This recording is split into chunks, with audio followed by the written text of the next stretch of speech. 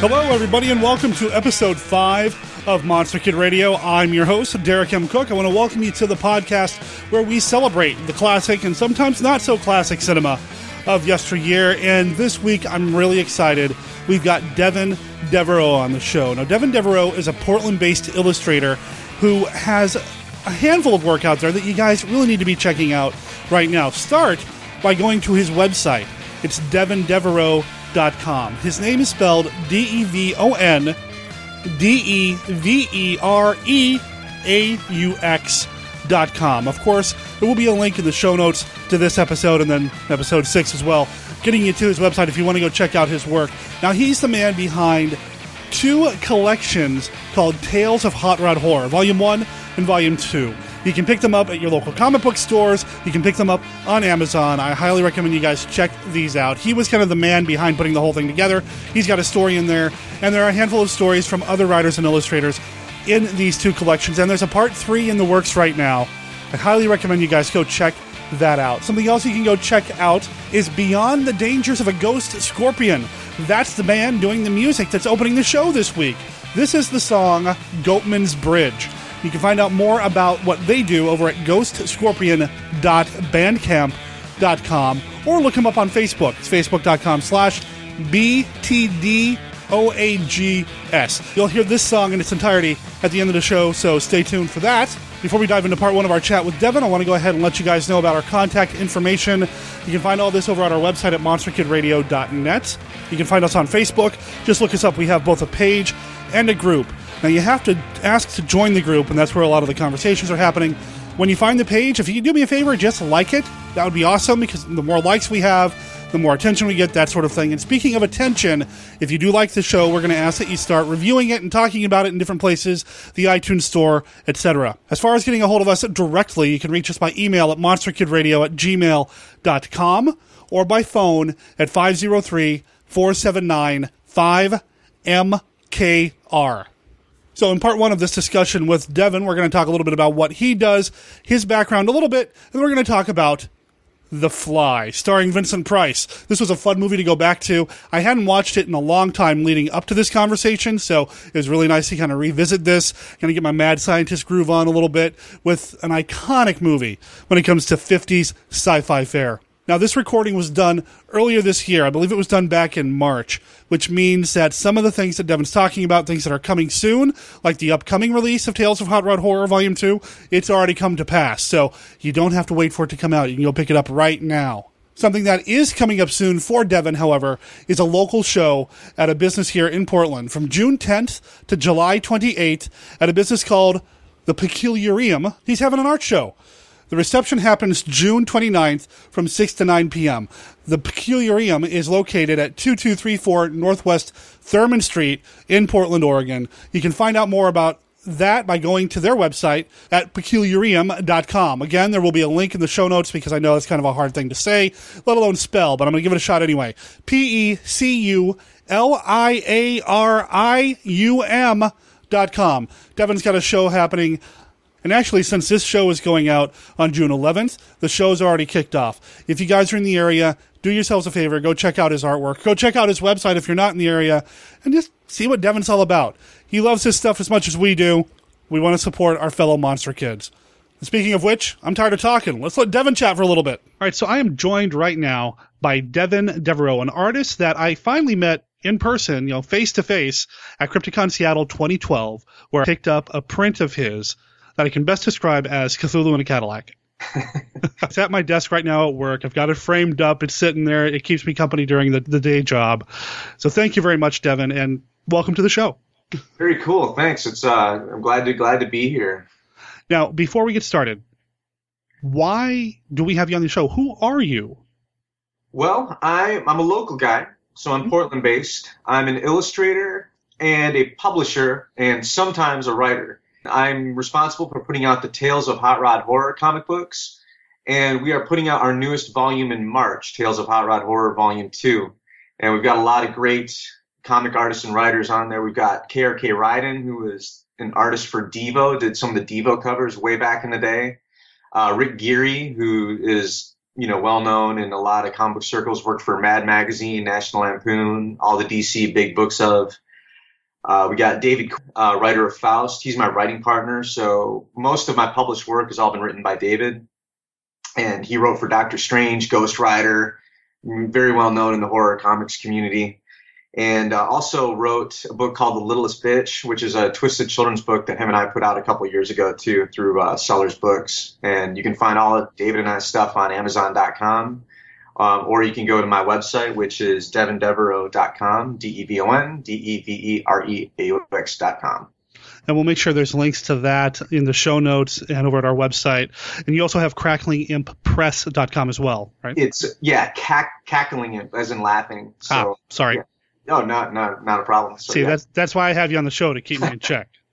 Cackling Impress. Yeah. Excellent. So, yeah, you guys go check that out when you're done listening to this, or while you're listening, whatever. Just make sure you go there at some point.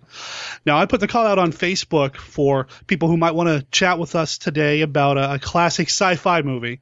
And Devon came up with The Fly from 1958. Mm-hmm. Why did you pick this movie, man? So you said you were looking for something specifically from the 50s. So my immediate thought was one of my all-time favorite movies was Plan 9 from Outer Space.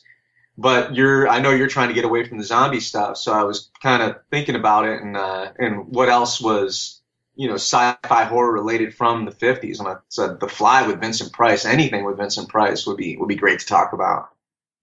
When I think Vincent Price, I don't really think the sci-fi horror. I immediately go to the Roger Corman, the gothic stuff. Absolutely. I don't go to the sci-fi kind of almost mad scientist type movie that this is. Not that Vincent Price is a mad scientist in this movie, but this has that kind of twisted science gone amok kind of vibe going for it. And I haven't seen this movie in years. I mean, it's been at least 10 years, if not longer for me.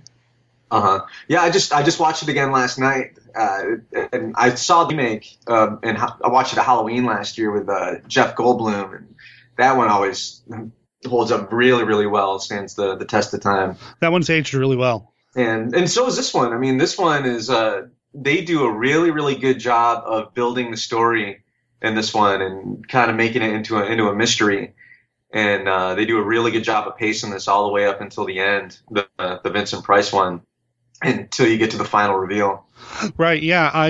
I when I think back on The Fly, when I think about my memories of it, I remembered it being more like science run amok, and that's how I described it a second ago, but that's really not accurate. This movie is a mystery. It's very dramatic. It's a little melodramatic in spots.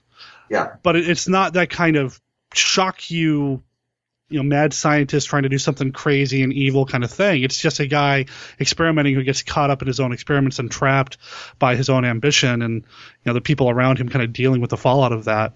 It's a fascinating film. It is, and it's much more like a Hitchcock movie where they just let things build and build and build and build and build. And my buddy Sean and I kind of talk about what makes something a horror film and what makes something genuinely scary. And it's building that contrast of making you like the characters, putting you in a safe place, and then just turning everything upside down on its head. And Fly is a perfect example of using that horror formula. Definitely. Now, when it kicks off, the movie starts pretty gruesome. I didn't remember the blood. And I was a little taken aback when I saw it. I wasn't really expecting it to happen. I mean, we've got a body trapped in a press, and there's blood pouring down the side of it. Pretty gruesome for the time. Yeah, for 1958, I was not. I didn't remember that. Maybe that's a testament of the film. I mean, you don't remember the gore, you remember everything else about it. But I mean, that really, I can't imagine what audiences thought. Yeah, I'm sure that was pretty jarring. What other movies at the time would you go see that have somebody completely crushed and their body half coming out of a hydraulic press with blood all over? And to make it worse, not only was it done once, but we learned pretty quickly that the press was brought down on the body twice. Right. So that's not just an accident. That was an intentional. Absolutely. So I mean, that really took me aback. I was also a little surprised. My memories were more Vincent Price heavy, and really he's not. That's the thing that I noticed about it too is you always identify Vincent Price as carrying the film, but no, it's the actress Patricia Owens. She has more screen time than anybody, and most of the film is done with flashback, and I'd say there's a good 40-minute sequence where Vincent Price doesn't even show up at all. Yeah, he's kind of like a framing device. Mm-hmm. You know, he's the one telling us the story. It's a flashback kind of thing. It's him and the inspector, Herbert Marshall, played him, just investigating what happened, and then Patricia Owens kind of explaining what had happened to her and her husband, Andre, played by David Hedison, billed as Al Hedison in the movie. That's just a testament to Vincent Price, where when he just shows up, he just chomps the scenes, and just you can't forget about him. Even in Edward Scissorhands, when he shows up, he's only in it for a good 5 minutes at most. But when you think about that movie, I think of Johnny Depp and Vincent Price as the main people when I think back on that. Yeah, Vincent Price is like a walking mustachioed charisma. That's all he is. You know, you can't help but watch him and just be enthralled by just his voice alone, let alone his very subtle body acting. You know, very subtle. Do you ever notice he's always either wearing a smoking jacket or a cardigan whenever he shows up in a movie? And when I was watching this, and once again, it starts out with he gets a phone call, and it's late at night, and he's in his smoking jacket just at his desk, and it seems like any of the Roger Corman, Vincent Price movies, he's always showing up in some kind of a red smoking jacket. Hilarious. You know, I don't know if I've ever seen him wearing anything but, something somewhat formal. Like, did the man ever own a pair of jeans, you know? Someone get this man an ascot and a smoking jacket. That was on his rider whenever he signed on for a film. That was always included in the wardrobe. Yeah. So as you said, the movie opens with him getting a phone call from, Helene. Now the relationship is that Helene is his sister-in-law, Andre's his brother. Did I get that right? Right. Yeah, absolutely. And there was a romance that never blossomed with those two, and she ended up marrying his brother and had a child with the brother. And she's panicking. She needs to see Francois, played by Price. Which, real quick, everybody's French in this movie, but I don't know if there's one real French accent. Right. In any of this, and it's supposed to be in Montreal, right? Was it Montreal? Okay, so French Canadian. French Canadian. Yeah, okay. Still, I don't know if I buy Vincent Price as French Canadian, but not at all. No.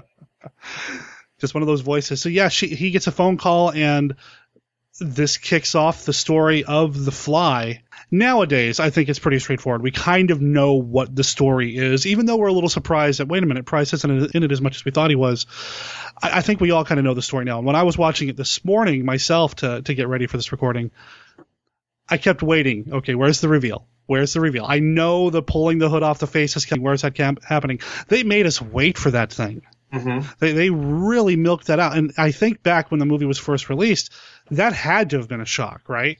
I can't think of any movie that would have prepped audiences for something like that. But I don't know, though. I think in the older movies, there was a real confidence with, being able to hold back and hold back the monster effects. And I don't know, maybe it was just budget. Maybe, maybe it was just cheaper to do it that way. But I think a lot of current monster movies are really ruined by they do the reveal way too early on, and they don't let things build. It's like when you're cooking something in the kitchen, you want to make sure that everything gets to a boil. Mm-hmm. But it's like if you start out with everything, you're not invested. You have no basis for reality. Right, and I agree. I mean, I think it was effective. I just found myself getting a little more impatient because I knew it was coming.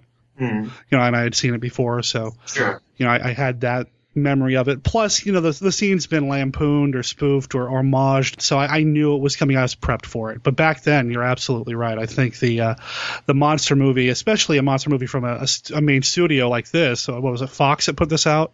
20th Century Fox. Like you said, there's a confidence to the reveal and the build, and the whole movie feels more like a drama than a flat out scary sci-fi movie. You know what movie I would compare it to was the original Child's Play. Because if you're watching Child's Play for the very, very first time, it's not till about the end of the second act into the movie that you are thinking, hey, maybe that this doll is actually the antagonist, because the whole time you're kind of thinking that it's this child that is the real killer in the movie. So I think with The Fly, if you're watching it for the very first time, you're kind of wondering, maybe it's Helene actually killed this guy, and what actually happened, because she has a motive. There's a love interest with Francois. Maybe there's something else going on here, and then it's kind of hinted at that it could be this other sci-fi element. But up until that point, the movie could just play out as a regular murder mystery. You bring up the potential romance, and I don't know if that was something that I'd really considered until you actually mentioned it. You're absolutely right. This could have been just a crazed plot by two lovers trying to get back together, and there's this brother or husband that's in the way, and he's a scientist guy who does all this crazy stuff we don't understand. So, there's this whole story that she could have been building up, and that's an interesting approach. I like that. Cool. So the woman, the wife. We mentioned her name earlier, Helene, played by Patricia Owens. Her portrayal is pretty typical of a lot of 50s sci-fi monster movies. The woman who screams every time something scary happens. That's. So I did find myself rolling my eyes a little bit with that portrayal. But that's also a sign of the times. I mean, we can't really damn them for that. That's just kind of how it was, unfortunately, right or wrong. Beyond that, though, she's still able to push through some of these stereotypes and these tropes, I suppose you can say, of these films. Yeah, it really is her movie. Exactly. I mean, you still find yourself being empathetic toward her and kind of rooting for her. Mm-hmm. And towards the end, when Francois and the inspector start playing along with maybe understanding and accepting what she's doing and don't really let on that she's about to get taken away to the asylum or the hospital, I really kind of felt for her and was kind of glad. She's gonna be okay. Right. She did what she had to do, and she convinced everybody that was what would happen. I was pretty impressed. They did a really good job of building tension in the last 5 minutes of the movie, with everything kind of came to a head with the police inspector coming to the hospital, and the reveal of the fly in the spider trap, and then Vincent Price running to the bench where the cobweb is. So they did a really good job of just ramping up the volume in the last 5 minutes of the movie, I thought. Sure. Well, I mean, part of it's her acting, and a big part of it I would have to credit to the director, Kurt Newman. I'm not overly familiar with his work. I did stumble across something online that says he might have been considered for The Bride of Frankenstein, which would have been very interesting. Yeah, the only other thing that looked notable to me was he directed a handful of the Tarzan movies from the 1940s. Mm-hmm. And I think besides The Fly, I think this was his most well-known film. And it looks like he died before The Fly ever came out in the theaters. He went to an original screening at the studio, so he never got to see the success that The Fly had in the theater. That was the biggest hit of his career. Was the movie a success at its release?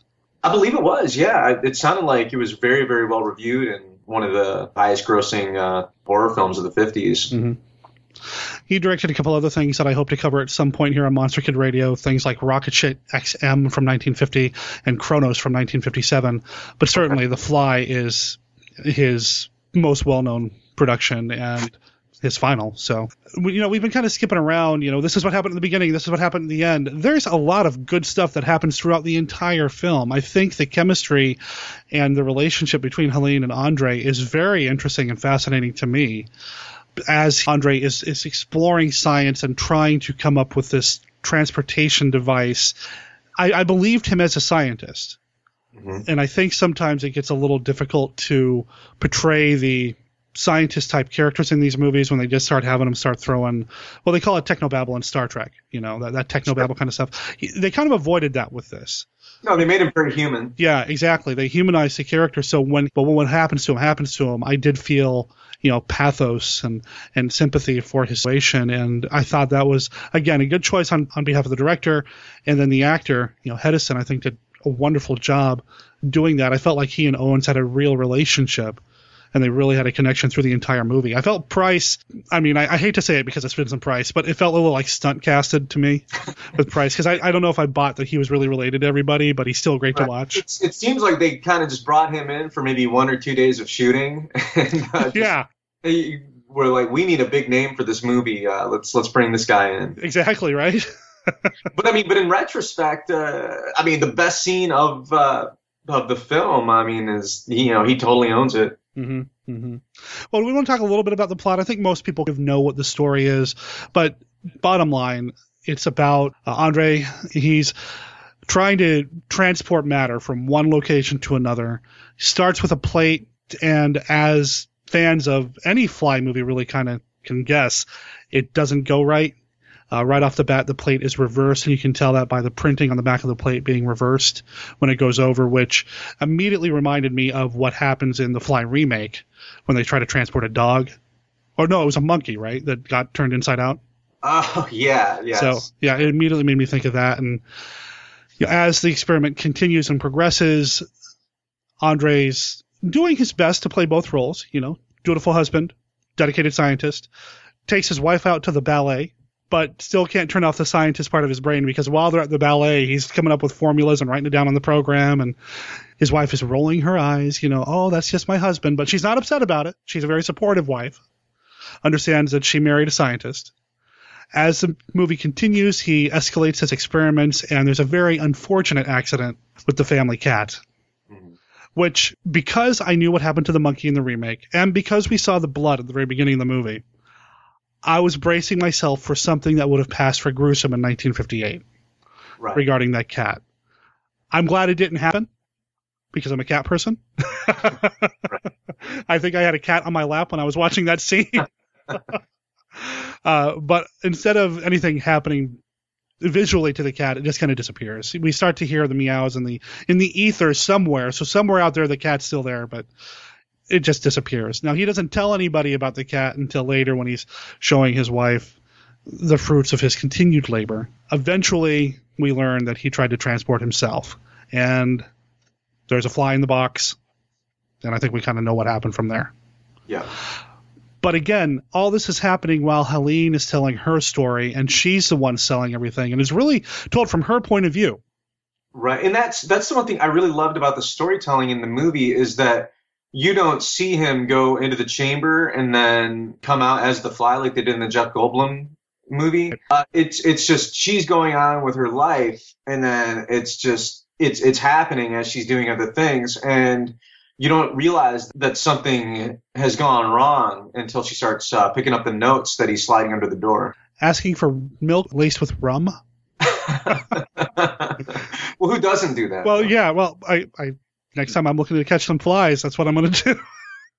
Right. Set some milk out with some rum, right? They all love that. We all know that. Sure.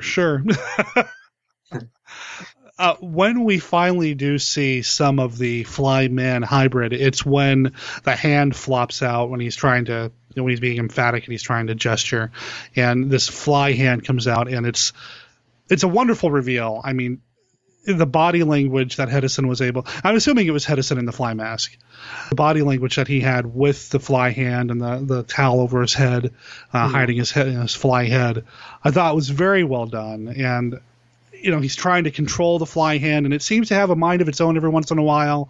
What did you think of the creature design, the monster effect here? I thought it was great, and for the time, it works perfectly. And there's things about the old movies that just worked really, really well.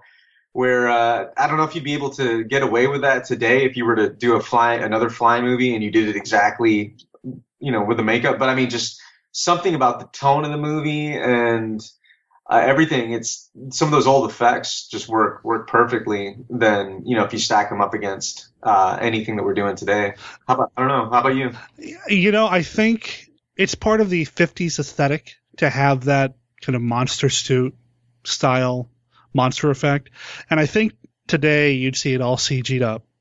It'd be a guy in a green screen suit with ping pong balls glued over it, and they'd fix it in post and put something horrific on there. But I like that 50s aesthetic. I like that kind of retro pop feel to that, I don't know if it would fly today with modern audiences. It would work for an audience made up of people like you and me. Exactly. Unfortunately, there aren't enough people like that out there. Yeah, well, it's also people are trained for the aesthetic of the day too, and even if you try to go back and do a movie like it was done in the 80s, people are just trained visually to see things. They're just programmed to see things differently, and anytime you break the mold of what the current aesthetic is, you're taking a big risk. True, that's true. I mean, it's one of the things maybe modern audiences would need to be prepped for. I know that every once in a while there will be a retro film kind of put out there. Alien Trespass comes to mind, which was put out a few years ago. It was done as like a throwback 50s sci-fi, It Conquered the World style kind of movie. Well, you had mentioned Matinee earlier. Yeah, and Matinee is fantastic. And I think Matinee. Did you also see the movie Popcorn that came out in 1990? Yeah, that's kind of like a throwback to the 80s style, isn't it? It was made in 1990. And that's when it came out, but it was a love letter to William Castle. So oh, right, with the theater and everything. Yeah, they had the stench where there was a serial killer in the movie theater, and they were pouring the stench in while they're watching it. And then there was one called Mosquito, and the Mosquito was a lot like The Fly or the 1950s movies. Mm-hmm. And I don't know if you got a chance, but Dee Wallace, who was at Crypticon last year, I had her sign my popcorn Laserdisc. I don't know if you had a chance to talk to her, but she was in it. Nice. And there's an independent filmmaker named Christopher R. Mim who puts out what he calls good bad movies, and they're basically love letters, throwbacks to the 50s style, monster movies. And he's been doing those one a year since 2004. 2005. Oh. He's up to like movie number 7 or 8 now. So, there are some niche audiences for this kind of thing. Sure. As far as like a wide release, I don't know if something like this would fly, but that's okay. We have it on DVD. We can enjoy it. That's true. And it is easily available on DVD. It's something you can get your hands on pretty quickly. I found it through a couple of different online retailers as well. So it's real easy to find. If people haven't seen it, they need to. I think it's one of the classics. And that being said, I really love the 86 Fly movie with the Cronenberg one. I thought that was a brilliant remake. And I don't know. Maybe somebody will do it again, and it'll be cool for whatever the 2000 teens are going to look like. True.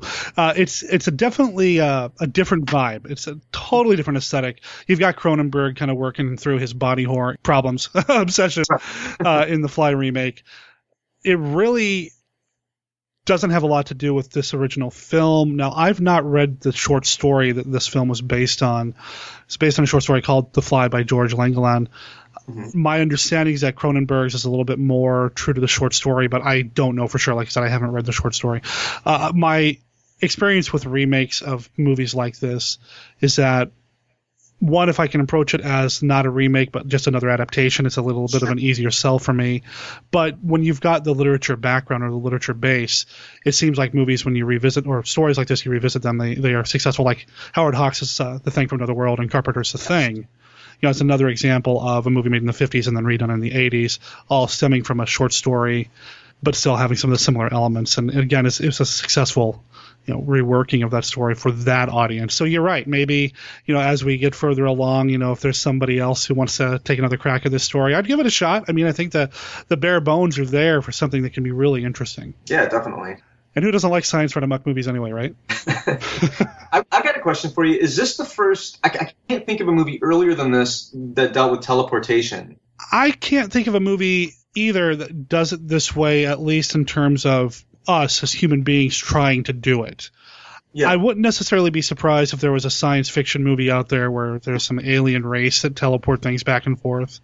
There's some superior intelligence out there that does it. But in terms of us trying to figure it out, I can't think of anything that had done it before this. Yeah, well, I was reading a little bit about teleportation last night, and I guess it was. Do you know who Charles Fort is from 40 in Times? Oh, yeah. But in case anybody out there who doesn't, who is Charles Fort? Charles Fort wrote a series of books in the 1930s. He was kind of like a Robert Ripley type, mm-hmm. and just he was really, open-minded to a fault, where he would investigate the paranormal, the supernatural, and didn't really care about science, where science played into any of this stuff. He said that let's just view this from open eyes without any kind of dogmas, whether it be religion or science or what have you. And let's just see things for how they actually are, and let's not use science and religion or any other philosophies to explain things away, which was the opposite of actually explaining something. And I always liked that. I always thought that was a really cool way to look at life, and a fun way to look at it.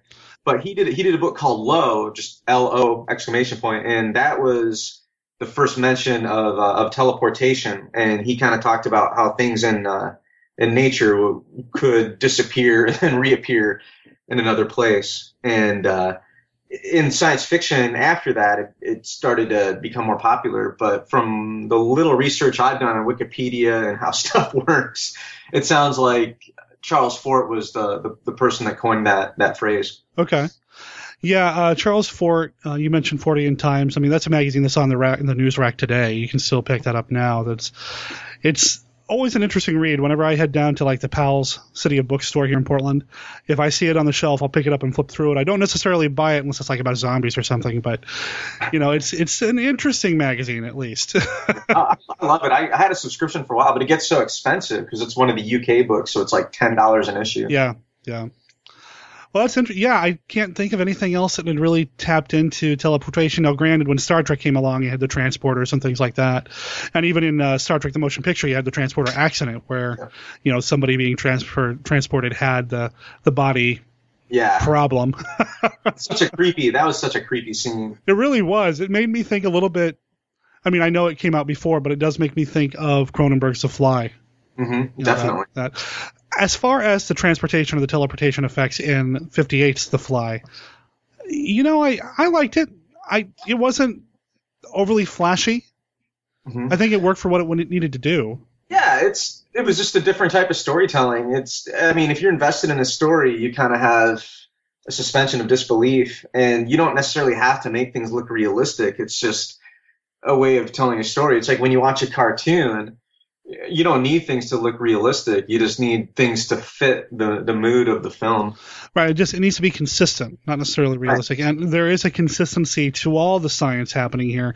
It's not, bubbling beakers and Jacob's ladders and all this flashy electricity or whatever. You have some bright lights that come up and go down. A lot of neon signs. There really were, right? Like Las Vegas. But the transportation itself, they would go in post, I guess, and hand draw, or I don't know how they would have done it, but they took the transportation box and made it so bright you couldn't see anything in it, and then dimmed it back down, and the thing was gone, and that was it. We never really saw it appear in the other box, and I thought that was a wise choice. Mm-hmm. Working within your limitations when it comes to budgets and special effects. The teleportation, the receiving end was always in another room on the other side of the wall.